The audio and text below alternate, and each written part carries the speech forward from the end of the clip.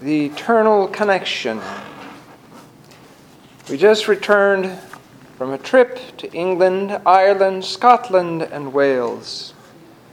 We went in part to visit the sites of the early church, and more specifically to the Isle of Mull and Iona, and we almost missed it.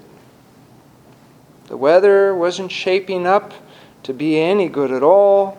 The bus couldn't navigate the one-lane roads. We had all but given up and canceled the excursion. But that was not God's will.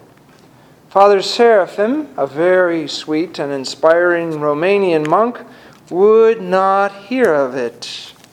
To come all the way from America and not see the monastery, and yet be so close?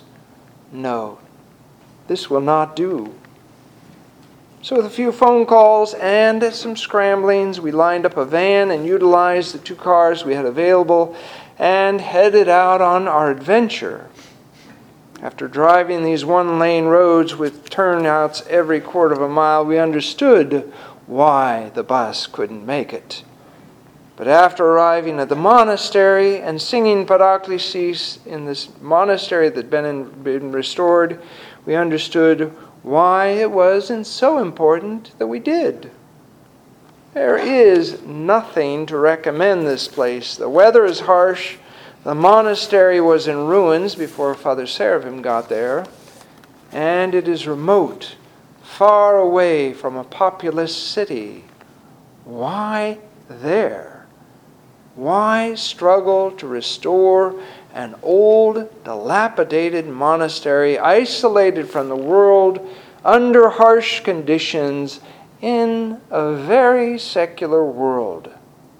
Why precisely?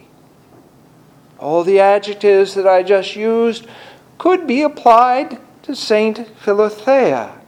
Remote, isolated, harsh conditions, secular.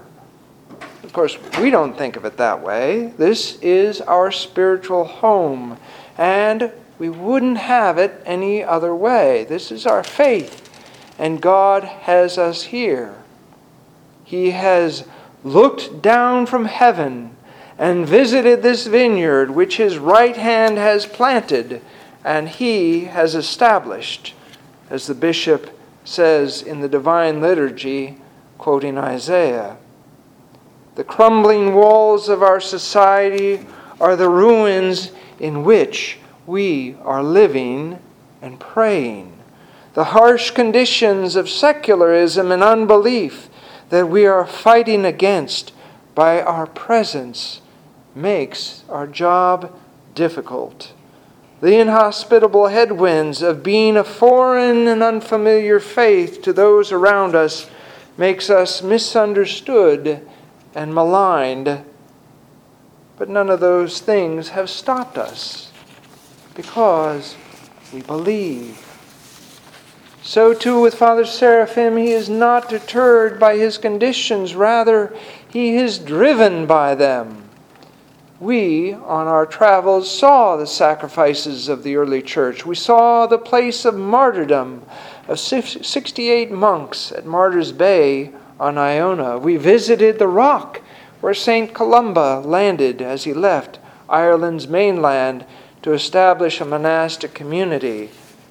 We also saw the fruits of their labors in the establishment of communities, the achievements of civilization, as we saw in the Book of Kells, the building of churches, the changed lives. We also witnessed the history of wars, the struggle for power, the ravage of poverty during the potato famine of 1850. But the times have changed. Will I find faith on the earth when I return? Christ asks. The whole quote begins, "And will not God bring about justice for His chosen ones, who cry out to Him day and night? Will He keep putting them off? I tell you, He will see that they get justice, and quickly. However, when the Son of Man comes, will he find faith on the earth? We witnessed just this past Friday the murder of 28 Coptic Christians on a pilgrim to a monastery.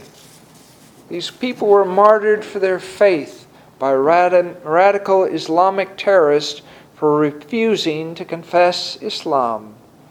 They are victims of a brutal jihadist group that has been battling the Egyptian army for years with a desire to foment a vicious sectarian conflict that would tear at Egypt's delicate social fabric and destabilize the state, writes the New York Times.